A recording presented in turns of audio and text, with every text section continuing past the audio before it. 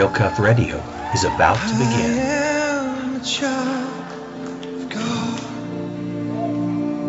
I'm no Everybody longer loves a a hero. slave to fear. I believe there's a hero in all of us. I am a child. Hallo, mein Name ist Marissa, bin 27 Jahre alt und lebe als Missionarin in Austin, Texas. Für euch, die das nicht wissen, Austin ist die Hauptstadt von Texas. Texas ist der größte Staat nach Alaska in Amerika. Und ich bin jetzt hier seit 1,5 Jahren.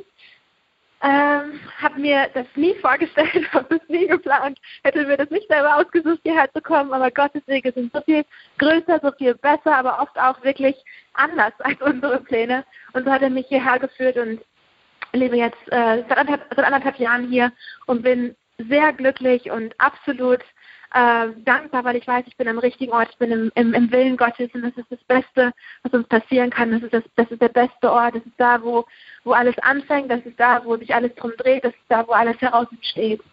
Ich bin in Deutschland aufgewachsen, in Lüdenscheid, um genau zu sein. Das ist, für die, die es nicht wissen, in der Nähe von Köln. Und ich bin Teil einer Gemeinschaft, die heißt FCJG, Freie Christliche Jugendgemeinschaft. Unsere Hauptbase ist in Lüdenscheid. Wir haben aber auch Missionsbases, verschiedene Ländern der Welt, Mongolei, Thailand, Philippinen, Österreich und eben auch hier in China und hier in Texas. Genau, und meine Eltern sind Teil der Leiterschaft dort von der Gemeinschaft und somit bin ich aufgewachsen und von Anfang an sehr vertraut gewesen mit den Dingen, die wir leben, mit den Dingen, die Gott uns auch gegeben hat. Das heißt, gemeinsames Leben, Evangelisation, Mission, wirklich sein Leben einfach zu geben für Jesus und für die Menschen, die er uns in den Weg stellt. Und konkret sah das so aus, dass ich in einem Haus aufgewachsen bin, wo wir immer mit ca. 20 Leuten zusammengelebt haben in Gemeinschaft. Leute, die studiert haben oder gearbeitet haben, aber auch Leute, die zum Beispiel aus dem Gefängnis kamen oder gerade aus Drogen rauskamen oder so. Und in dem Ganzen sind die ersten Christen, die Apostel, wirklich unser Beispiel. Und ich glaube, dass das nicht nur für unsere Gemeinschaft oder für spezielle Leute, sondern ich glaube, dass die ersten Apostel, wie die ersten Christen zusammengelebt haben und das, was der Standard von ihnen war, sollte unser Standard für heute sein. Es sollte der Standard sein, nach dem wir leben, nach dem wir uns ausrichten, nach dem wir uns auch beurteilen und nach dem wir an uns selbst anlegen. Und das heißt, einfach alles miteinander zu teilen, ein Herz und eine Seele zu sein und unser ganzes Leben für Jesus zu geben und die Dinge zu tun, die er getan hat, die Dinge zu tun, die er uns aufgetragen hat, befohlen hat. Und dann zu sehen, wie der Heilige Geist durch uns wirkt, dann zu sehen, wie all diese Dinge passieren, wo es in der Bibel steht, das sind die Zeichen, die denen folgen, die Jesus folgen, nämlich sie werden Dämonen austreiben, sie werden die Kranken heilen und all diese Dinge, das sollte unser normales Leben sein, das ist für jeden, das ist nicht nur für bestimmte Leute, das ist nicht nur für besonders Heilige oder für Missionare, sondern das ist für jeden von uns, das ist das normale christliche Leben, das ist das normale Leben eines Jüngers. Und ich kann mich noch daran erinnern, als ich mein Leben Jesus gegeben habe. Ich war 3 Jahre alt. Das ist meine erste Erinnerung, die ich eigentlich aus meinem ganzen Leben habe. Und ich erinnere mich noch daran, obwohl ich so jung war, aber ich erinnere mich noch daran, weil es mir wirklich sehr ernst war und ich noch weiß und auch noch wie empfinden kann, dass ich mich danach wirklich anders gefühlt habe und Dinge anders waren für mich. Und da ist mit meinem Vater auf der Couch und habe einfach ein Gebet gesprochen und Jesus mein Leben übergeben und dann haben wir den Heiligen Geist eingeladen und ich wurde mit dem Heiligen Geist erfüllt, habe angefangen in Sprachen zu reden. Ich weiß gar nicht, ob ich da schon Deutsch sprechen konnte, aber auf jeden Fall habe ich angefangen in Sprachen zu reden, zu beten. Und dann mit 3 habe ich auch direkt meinen ersten Missionseinsatz gemacht mit meiner Familie in die Mongolei, mit 6 auf die Philippinen und so hat sich eigentlich meine Kindheit und meine Jugendzeit gestaltet. Ich war sehr aktiv in der Gemeinschaft, war auf vielen Missionseinsätzen dabei, habe in der Beethoven mitgesungen und all solche Sachen und habe Jesus wirklich geliebt und wollte ihm folgen.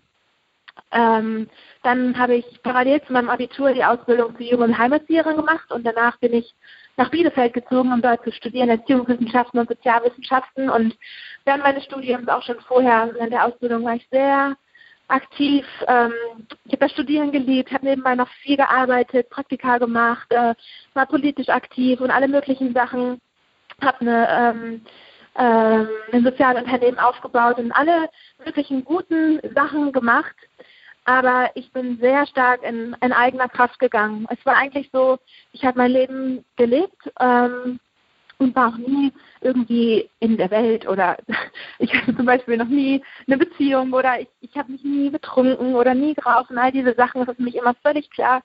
Aber trotzdem war ich sehr in meinen eigenen Dingen, in meinen eigenen Begabungen, sogar in den Dingen, die Gott mir gegeben hat, unterwegs, aber eben sehr stark in eigener Kraft und gerade auch die Dinge, die unsere Begabungen sind, die unsere Talente sind, können uns so im Weg stehen, wenn es wirklich darum geht, in dem Besten zu leben, wenn es wirklich darum geht, in dem vollen Potenzial Gottes zu leben, wenn es wirklich darum geht, in der Kraft des Heiligen Geistes zu gehen, weil es hat nämlich dann nichts mit unserer eigenen Kraft zu tun. Und da stehen unsere eigenen Begabungen und unsere eigenen Pläne und so weiter oft im Weg. Genau. Ja, von dem her, ich kam zum Ende meines Studiums und hatte eigentlich meine nächsten Schritte ziemlich klar. Ich wollte den Master machen, habe überlegt, danach eventuell zu promovieren, wollte nach Berlin oder Hamburg ziehen und mich weiterhin fokussieren, praktisch und theoretisch auf die Gruppe, auf die ich mich vorher schon sehr stark fokussiert habe, nämlich Traumapädagogik, Kinder und Jugendliche, die so durch alle Systeme fallen. Das lag mir sehr, sehr stark auf dem Herzen. Und dann habe ich aber empfunden, zum Ende meines Studiums, Gott fordert mich wirklich heraus, nochmal diese ganzen Sachen wirklich einfach ihm zu geben und von ihm zu hören, was er sagt über den nächsten Jahren und über den nächsten Schritt. Und ich dachte, okay, er wird dann wahrscheinlich einfach sagen, zieh dahin oder mach den Master oder so. Das hatte ich so erwartet.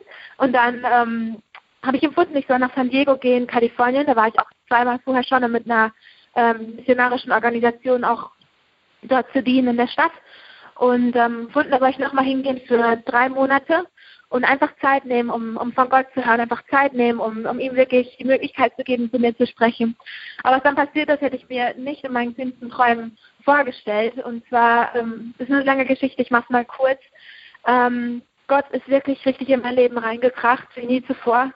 Und ich würde sagen, das war auch eigentlich der erste Punkt oder ja, das erste Mal, wo ich wirklich verstanden habe, wo ich wirklich eine Offenbarung davon bekommen habe, was es heißt, ein Jünger zu sein. Nämlich es heißt, wie es auch in Matthäus 16,24 steht, der mir folgen will, muss sein Leben niederlegen, sein Kreuz auf sich nehmen und muss sich selbst sterben. Das ist die Basis. Das ist das, wo es anfängt. Das ist das, wo wahre Jüngerschaft beginnt, dass ich mein eigenes Leben niederlege, dass ich mir selbst sterbe, dass ich meine eigenen Pläne, meine eigenen Gaben, alles Mögliche wirklich niederlege vor den Füßen Jesu und ihm alles übergebe und er übernehmen kann. Und ich war in einer Zeit dann in San Diego, wo Gott mich wirklich, wo Gott mir sehr tief begegnet ist und mir gezeigt hat, hey Mirisha, ich habe wirklich einen großen Plan für dein Leben und größer als das, was du dir bisher vorstellst, anders als das, was du dir bisher vorstellst, aber um da hineinzukommen, ist es wichtig, dass du dein ganzes Leben auslieferst, dieses komplette wholehearted surrender. Und dann hat der Heilige Geist mich sehr konkret auch gefragt, in bestimmten Bereichen meines Lebens, bist du bereit, die Dinge niederzulegen, bist du bereit, mir die Dinge anzuvertrauen? Zum Beispiel, bist du bereit, die ganze Frage, ob du mal heiratest oder nicht, mir zu geben, die Frage, woher dein Geld kommt, die Frage, wohin du gehst, bist du bereit, dann dein Heimatland zu verlassen, ohne Freunde, ohne Familie, all diese Dinge, wesentliche Bereiche, wesentliche Sicherheiten in meinem Leben wirklich, wirklich komplett ihm zu geben. Und ich wusste nicht, wohin das führt, ich wusste nicht, warum, aber ich wusste, dass ich Jesus nachfolgen will von ganzem Herzen. Und von dem her habe ich einfach Ja gesagt, immer wieder Ja gesagt und einfach mein Herz dafür geöffnet und die Dinge niedergelegt und ihm gegeben. Und um das Ganze dann kurz zusammenzufassen, war es so, Gott hat mich wirklich auf übernatürliche Weise nach Texas geführt, wo ich dann hier 2 Wochen zusammen war mit der Leiterschaft von unserer Gemeinschaft in Lüdenscheid, wo ich eben aufgewachsen bin. Und dann durch ganz unterschiedliche Dinge, Träume und Worte und Begegnungen und so weiter, hat Gott mir sehr klar aufgezeigt, dass er mich nach Texas rufen möchte, als Missionarin wirklich hier hinzukommen und unsere Arbeit hier neu zu übernehmen und zu leiten und aufzubauen neu. Und dann wurde ich auch gefragt von der Leiterschaft in Lüdenscheid ab. Die haben es also sehr bestätigt und mich gefragt. Und dann hatte ich noch 2 Wochen in Amerika und habe gesagt, okay Gott, für mich ist klar, ich will dir gehorchen und ich will dir folgen, egal was es heißt, egal was es kostet, aber ich muss wirklich sicher wissen, dass es von dir ist und dass du das bist, der mich hier hinruft, weil es macht überhaupt gar keinen Sinn, es ist überhaupt nicht logisch, es passt überhaupt nicht in das, was ich bisher gemacht habe. Du musst es wirklich bestätigen und das hat er gemacht auf viele unterschiedliche Arten und Weisen, sodass mir am Ende meiner Zeit in Amerika klar war, es ist wirklich Gott, der mich ruft und ich habe 2 Optionen, entweder gehorsam zu sein und Ja zu sagen oder Nein zu sagen, aber wirklich ungehorsam zu sein. Und genau, dann hatte ich den letzten Tag in Amerika, wollte die Entscheidung auch treffen, bevor ich nach Deutschland zurückgehe und habe Ja gesagt zu Gott, habe Ja gesagt, habe diesen Schritt aufs Wasser gemacht. Es fühlte sich wie ein sehr großer Schritt an, weil ich wirklich nichts anderes hatte, außer dieses Rufen Gottes, außer diese Frage Gottes, außer diese Überzeugung, dass er mich hier hinruft. Ich wusste aber nicht, wer kommt überhaupt mit mir. Ich wusste nicht, woher kommt das Geld, wie gesagt. Wie ist das mit dem Visum? Alle haben mir nur gesagt, das ist quasi unmöglich mit einem längerfristigen Visum oder ganz schwer nach Amerika reinzukommen. Und was mache ich genau hier? Ich kannte niemanden hier. All diese Dinge, wo wirklich auch Ängste da waren, Unsicherheiten, wirklich Berge. Aber mit der Entscheidung und mit dem Schritt, den ich gegangen bin, bin ich nach Deutschland zurückgekommen und habe dann noch 6 Monate gearbeitet in Deutschland und bin dann für ein Jahr auf unsere Schule gegangen, die wir haben in Lüdenscheid, Revival School Missionsschule. Und ich muss sagen, in dem Punkt, dass ich die Entscheidung getroffen habe und wieder nach Deutschland zurückgegangen bin, bin ich auf eine komplett andere Ebene in meiner Beziehung mit Gott gekommen, weil es auf einmal nicht mehr möglich war, die Dinge, die ich machen wollte oder die halt jetzt vor mir lagen, irgendwie in meiner eigenen Kraft zu tun. Ich war völlig abhängig von Heiligen Geist, ich war völlig abhängig von der Kraft Gottes, von Wundern. Und das war krass, es hat viel Angst auch bei mir in unterschiedlichen Bereichen ausgelöst, aber genau das waren die Punkte, wo mir Gott begegnet ist wie nie zuvor. Wo ich all die Dinge, die ich auch von klein auf irgendwie gelernt habe oder gesehen habe bei meinen Eltern oder bei anderen, wo diese Dinge selber in mein Herz geschrieben wurden, wo ich diese Dinge selber erlebt habe, wo es in vielen Punkten auch einfach nur um Gott und mich ging und er sich mir ganz neu offenbart hat und mir wirklich gezeigt hat und bestätigt hat, dass ich nichts und niemand anderen brauche als ihn. Und wenn ich ihn habe, dann habe ich alles. Und wenn ich ihn nicht habe, dann habe ich nichts, egal was ich sonst noch an anderen Dingen habe. Genau, und ich bin auf eine ganz andere Ebene gekommen, weil ich wirklich einfach alles eigene niedergelegt habe und Gott hat all das wirklich mit Zeichen, mit Wundern, mit Versorgung auf unterschiedlichsten Ebenen bestätigt, auf krasse Art und Weise und die Dinge wirklich so zusammengeführt, dass ich dann im September 2015 hierher gekommen bin und genau, das Visum hat er bereitgestellt. Ich habe das Religious Worker Visum für 5 Jahre erstmal, aber habe alles wirklich hinter mir gelassen im Plan, noch längerfristig hier zu bleiben. Die Leute hat er bereitgestellt, die hierher gekommen sind und mich auch unterstützt haben. Finanzen und auf allen möglichen Ebenen. Und das ist wirklich stark zu sehen und es ist abenteuerlich und es ist spannend und es macht Spaß. Es kostet alles. Es kostet alles, es kostet die eigene Sicherheit, es kostet den eigenen Komfort, es kostet das eigene Ansehen auch öfters oder einfach unser eigenes Leben. Aber das ist der Ort, wo wie gesagt, wo alles anfängt und wo wahre Jüngerschaft beginnt. Und ich bin so dankbar, dass Gott mich an diesen Punkt gebracht hat. Ich bin so dankbar, wirklich im Glauben leben zu dürfen, in dieser Abhängigkeit leben zu dürfen. Und das ist der Ort, wo ich auch nie wieder weg will. Und ich erlebe das auch nach wie vor jetzt hier in Amerika. So viele Wunder, so viele Bestätigungen Gottes, so eine liebevolle Versorgung von ihm. Und ich glaube, dass das auch für dich bereitsteht. Ich bin davon überzeugt, dass das für dich bereitsteht. Und ich bin überzeugt davon, dass wir das mehr als je zuvor brauchen in unserer Zeit. Junge Leute und Leute, die aufstehen, die aufstehen und ihr Leben niederlegen, die aufstehen und sich selbst sterben, die aufstehen und alles Jesus geben, alles niederlegen und wirklich bereit sind, in diese radikale Nachfolge zu gehen, in dieses Leben von keinen Kompromissen. Und wir haben dieses Jahr 500 Jahre Reformation in Deutschland und gleichzeitig 50 Jahre dieses Movement Und ich glaube, die Zeit ist wirklich reif. Die Zeit ist wirklich da, dass wir aufstehen, dass wir dieses Leben leben, zu dem Gott uns bestimmt hat, dass wir in unserem vollen Potenzial gehen. Und das heißt nicht, dass wir in all unseren Gaben und in all dem, was wir selber gut können, gehen, sondern das heißt, dass wir alles eben, wie gesagt, dass wir das niederlegen und dass wir in diese Kraft des Heiligen Geistes hineinkommen, dass wir in dieses Kraftfeld der Gegenwart Gottes hineinkommen, dass diese Kraft und Salbung des Heiligen Geistes in unserem Leben sichtbar wird und uns antreibt und uns anspornt und uns auch bestätigt. Genau. Und ich will dich ermutigen, ich denke vermutlich, dass du in Deutschland wohnen wirst, wenn du das hörst, weil du das auf Deutsch anhörst. Ich will dich ermutigen, Deutschland, auch generell die anderen Nationen, andere Länder, aber Deutschland braucht dich. Deutschland braucht deine Stimme. Deutschland braucht das, was Gott in dich hineingelegt hat. Wir brauchen neue Reformatoren. Wir brauchen Leute, die wirklich aufstehen, die wirklich die Stimme erheben, die sich selbst, die sich selbst, die ihr Leben niedergelegt haben und durch die Gottgeschichte schreiben kann.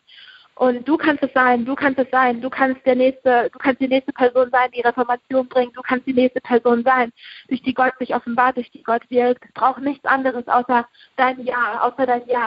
Und wie gesagt, das heißt oft, dass es wirklich uns was kostet. Aber es ist so wert. Es ist so wert und ich will dich wirklich ermutigen heute, wenn du das hörst. Gib Jesus dein ganzes Herz, gib ihm dein ganzes Ja und lebe dieses Glauben, lebe dieses Leben, wozu du bestimmt bist. Lebe im Mut, lebe in Glauben. Und das heißt, Glaube ist nichts Abstraktes. In der Bibel steht, Glaube ohne Werke ist tot. Also will ich dich ermutigen, wirklich geh diese Schritte des Glaubens und tritt aufs Wasser hinaus. Frag Jesus, wie willst du durch mich wirken heute? Wie willst du durch mich wirken diese Woche, diesen Monat, dieses Jahr? Und dann frag, was das konkret heißt und tu die Schritte. Tritt hinaus aufs Wasser und sehe, wie er dich bestätigt. Sehe, wie er sofort hinter dich kommt und dir alles bereitstellt, weil es ist die Wahrheit, was in der Bibel steht, dass wenn wir das Königreich Gottes und das Reich Gottes als erste Priorität haben und als erstes suchen, dann wird uns alles hinzufügen. Alles. Auf jeder Ebene wird er uns die Dinge hinzufügen. Und ich erlebe das in meinem eigenen Leben, ich erlebe das aber auch hier in unserem Dienst, den ich ja jetzt leite, hier in Austin. Wir leben aus Glauben. Wir sind total abhängig von Gott in vielerlei Hinsicht. Und wir gehen raus, um die Dinge zu tun, die Jesus uns vorgelegt hat und die er uns auch befohlen hat, um die Dinge zu tun, genau, die einfach natürlich sind. Wenn wir ihn kennen, dann wollen wir ihn bekannt machen. Wenn wir befreit wurden, dann wollen wir, dass andere Menschen in die Freiheit kommen, an diese Dinge. Und wir erleben das an verschiedenen Orten, auch hier in Austin, in Texas, vor allem auf dem Campus von der Universität, auch in der Partymeile von Austin, an anderen Orten, wie junge Leute wirklich und auch andere, aber vor allem habe ich halt mit jungen Leuten zu tun, so hungrig sind nach Gott. Sie würden das vielleicht nicht so sagen, aber sie sind hungrig nach echtem Leben, sie sind hungrig nach einer Begegnung mit Gott, nach einer echten Beziehung mit Jesus. Und das ist das, was sie nirgendwo anders finden können. Das ist das, was ihnen selbst noch nicht mal irgendeine Kirche oder irgendwas geben kann, sondern dafür braucht es den Heiligen Geist, dafür braucht es diese Begegnung. Keine Theorie, keine Religion, dafür sind viele so satt, einfach nur Religion oder Kirche. Genau, aber was wirklich Leben verändert, ist eine Begegnung mit dem wahrhaftigen Gott, eine Begegnung mit Jesus. Und es ist einfach, Menschen da hineinzuführen, es ist einfach, in diese Begegnung hineinzukommen, wenn wir daran leben, wenn wir in dieser Beziehung leben, wenn wir in Abhängigkeit von dem Heiligen Geist leben und unser Leben gestalten, dann können wir und werden wir da auch andere Menschen hineinführen. Und diese Zeichen, wovon es in der Bibel steht, dass sie denen folgen werden, die glauben, nämlich dass Dämonen ausgetrieben werden, dass Kranke geheilt werden und so weiter, das wird dann in deinem Leben sichtbar werden. Und ja, genau, ich erlebe das und es macht mich hungrig nach mehr. Es macht mich so dankbar, hier zu sein. Es macht mich hungrig nach mehr, weil ich sehe, wie Gott sich so sehr nach seinem Volk, nach seiner Braut sehnt. Und wie junge Leute und Leute auch generell reagieren. Ich sehe, dass die Menschen geheilt werden, die Menschen befreit werden, wie Menschen ihr Leben Jesus geben. Oder auch auf dem Campus von der Uni hier in Austin. Junge Leute, immer wieder erleben wir, dass sie mitten von ihrem Alltag auf dem Campus, sie mit in das Gespräch kommen, sie mit dem Heiligen Geist erfüllt werden, anfangen Sprachen zu reden, all diese Dinge. Und wir haben keine Zeit mehr zu verlieren. Das ist das Leben, was wir leben sollen. Das das ist die einzige Möglichkeit und es ist so notwendig, weil die Welt sehnt sich danach, die ganze Schöpfung sehnt sich danach, seufzt danach, steht es in der Bibel, dass die Söhne und Töchter Gottes offenbar werden. Und die Zeit ist reif. Jesus kommt wieder. Wir leben in so einer spannenden Zeit und auch in einer Zeit, wo es wirklich alles erfordert und wo es jeden von uns braucht, wo es dich braucht, wo es dein ganzes Herz braucht, wo es dein ganzes Ja braucht, wo es deinen Gehorsam braucht, deinen Glauben braucht. Was mich momentan auch sehr beschäftigt, ist eben dieses ganze Thema Glauben. Und ich habe gerade in der letzten Woche viel gelesen, Hebräer 11 und 12, wo es um diese Glaubenshelden geht, die uns vorangegangen sind, die Fackel des Glaubens genommen haben und getragen haben, die ihr Leben niedergelegt haben für die Verheißungen Gottes, die auch so viel Leid erlebt haben, die gefoltert wurden, in Stücke gesägt wurden und verachtet, verspottet wurden, all diese Dinge. Und dann steht am Ende von Kapitel 11 steht, dass all die uns vorangegangen sind, zum Beispiel Abraham, Noah und all diese Glaubenshelden, von denen im Alten Testament berichtet wird, die haben alle die Verheißungen, die eigentlich Gott ihnen gegeben hat, nicht gesehen. Und dann steht da letzter Vers von Kapitel 11, Hebräer 11, weil Gott etwas Besseres für uns vorbereitet hatte, sodass sie nicht perfekt gemacht werden ohne uns. Und als ich das gelesen habe letzte Woche, das ist mir wie ein Schock reingefahren. Das war für mich so ein Schock, so eine Offenbarung. Ich habe das schon immer wieder gelesen, so oft gelesen, aber das ist mir wie komplett neu aufgegangen, dass ich dachte, Wahnsinn, diese Leute, die wir bewundern oder von denen wir lernen oder die uns als Vorbilder dienen, für Abraham, der Vater des Glaubens, von ihm stammen wir alle ab, die warten nur auf uns. Wir warten nur auf uns. Es ist unsere Zeit, dass wir dieses Erbe annehmen, dass wir uns eins machen mit dem, was Gott getan hat, was Gott in der Bibel versprochen hat, für diese Zeit, dass wir für diese Zeit die Personen sind, die diese Verheißungen an sich reißen, diese Verheißungen glauben, ernst nehmen und diesen guten Lauf laufen und dieses Leben im Glauben wirklich leben. Und das beschäftigt mich sehr. Und ich glaube, dass Gott uns herausfordert, wirklich aufzustehen und wirklich unsere Plätze einzunehmen und wirklich mutig zu sein. Es ist wirklich Zeit, mutig zu sein. Wir haben allen Grund dafür, mutig zu sein. Wir haben allen Grund dafür, auch verrückte Sachen zu machen, groß zu träumen. Und Gott ist auf unserer Seite. Und ich würde es auch noch sagen, wenn du eine Vision für dein Leben hast oder wenn du einen Traum für dein Leben hast und der nicht, wo es nicht völlig in dem Traum oder der Vision völlig logisch ist, dass du das selbst niemals schaffen könntest und dass es viel zu groß für dich ist, dann ist es wahrscheinlich keine Vision oder wahrscheinlich keine Idee Gottes, weil wenn Gott dir wirklich einen Traum gibt für dein Leben und Gott dir Vision gibt für dein Leben, wird es immer viel, viel größer sein als du selber, wird es völlig unmöglich erscheinen. Und genau das ist der Ort, genau das ist die Ebene, wo er sich offenbart, wo es ihm braucht und wo er die Ehre bekommt und nicht wir. Und ich glaube, das ist ein Ruf Gottes an unsere Generation in Deutschland, auch hier in Amerika.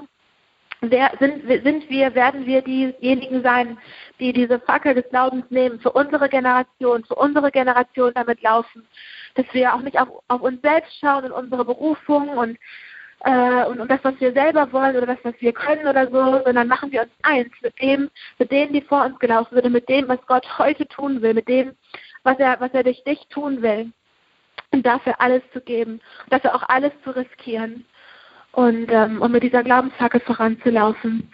Und ich bin so dankbar, Jesus zu kennen. Ich bin so dankbar, mit ihm zu leben, und ich bin immer wieder so überrascht und überwältigt von dem, es gibt immer mehr. Es gibt immer mehr. Immer, wenn ich denke, ich habe Jesus irgendwie ein bisschen verstanden oder kenne ihn ein bisschen, dann überrascht er mich wieder, überwältigt er mich wieder, dann offenbart er mir wieder eine andere Seite von ihm.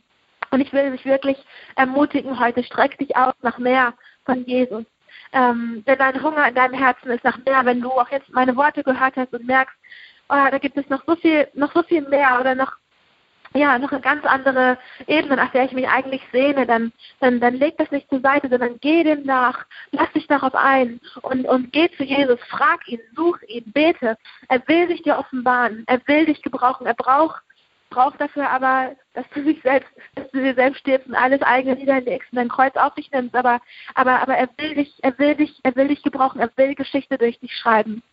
Und ich möchte einfach gerne noch für dich beten, wenn du hungrig bist nach mehr von Jesus, wenn du hungrig bist auch nach dem Heiligen Geist, nach der Kraft des Heiligen Geistes in deinem Leben und durch dein Leben, wenn du dieses Leben im Glauben leben willst, wenn du eine Person in deiner Generation sein willst, die wirklich einen Unterschied macht,